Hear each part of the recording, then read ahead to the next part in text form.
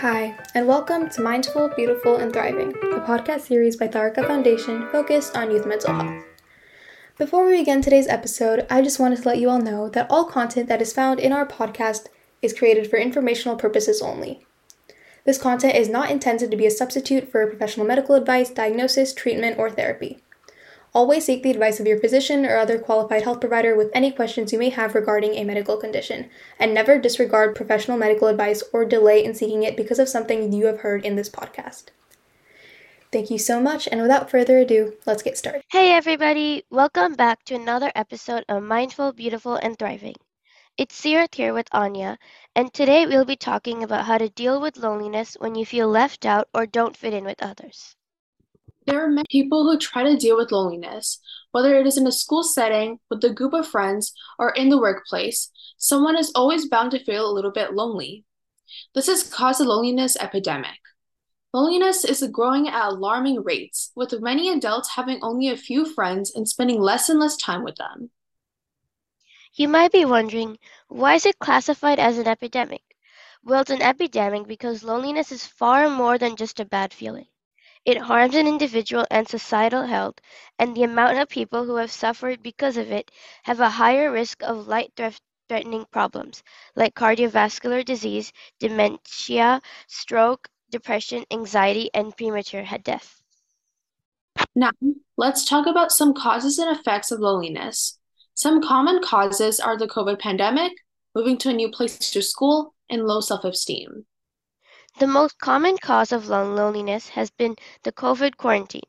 Lockdown was a big change for me because I had lots of friends and activities outside of home and met my friends daily. And then I had to change to being home all day and only seeing my friends online. But during lockdown, I discovered new interests like reading, which helped me connect and make more friends. Although it did help me make new friends, it also made us more lonely, especially if someone had to quarantine for 2 weeks when they got COVID. Also, moving to a new school or place can cause some loneliness. For example, when I went to middle school and later high school for the first time, I felt a lot smaller than I felt before. But I made more friends and I felt more like part of a community. Moving to a new place can cause loneliness by being a big change in someone's life. It impacts one's schedule and routine and changes the people environment around them and can make them feel small. It's as if you're drifting on an endless sea looking for someone or something familiar. But this is an experience that makes us stronger and more resilient to changes. Another cause is low self esteem.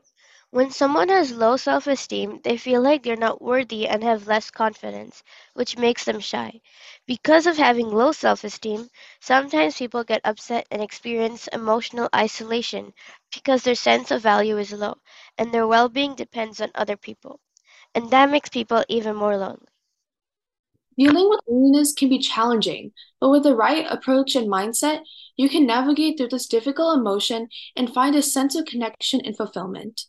First and foremost, it's important to acknowledge and accept your feelings of loneliness without judgment. Remember that feeling lonely is a natural human experience, and everyone goes through it at some point in their lives. Be compassionate towards yourself and understand that it's okay to feel this way. One effective way to cope with loneliness is to actively seek out social interactions and build meaningful connections with others. Engage in activities or join groups that align with your interests and values. Whether it's a hobby club, a community organization, or support group, these environments provide opportunities to meet with like minded individuals who may become friends or companions. Don't hesitate to reach out to old friends or acquaintances, as rekindling past connections can also help combat loneliness. Additionally, focus on cultivating a positive relationship with yourself. Embrace solitude as a chance for self discovery or personal growth. Engage in activities that can bring you joy and fulfillment, such as pursuing hobbies, exercising, or learning something new.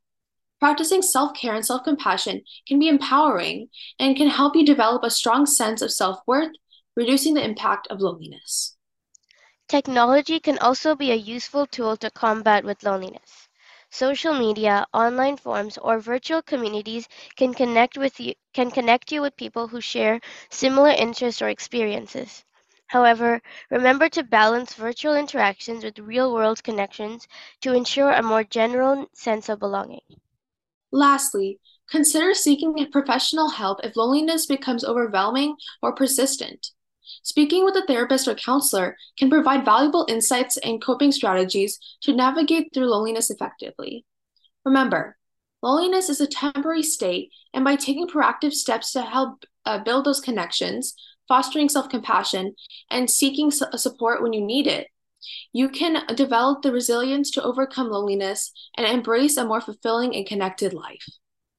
In conclusion, loneliness is something everyone goes through, so never feel like you're alone.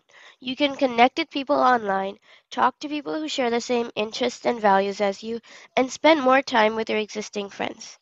Thank you so much for listening, and we hope you enjoyed and learned something new in this podcast.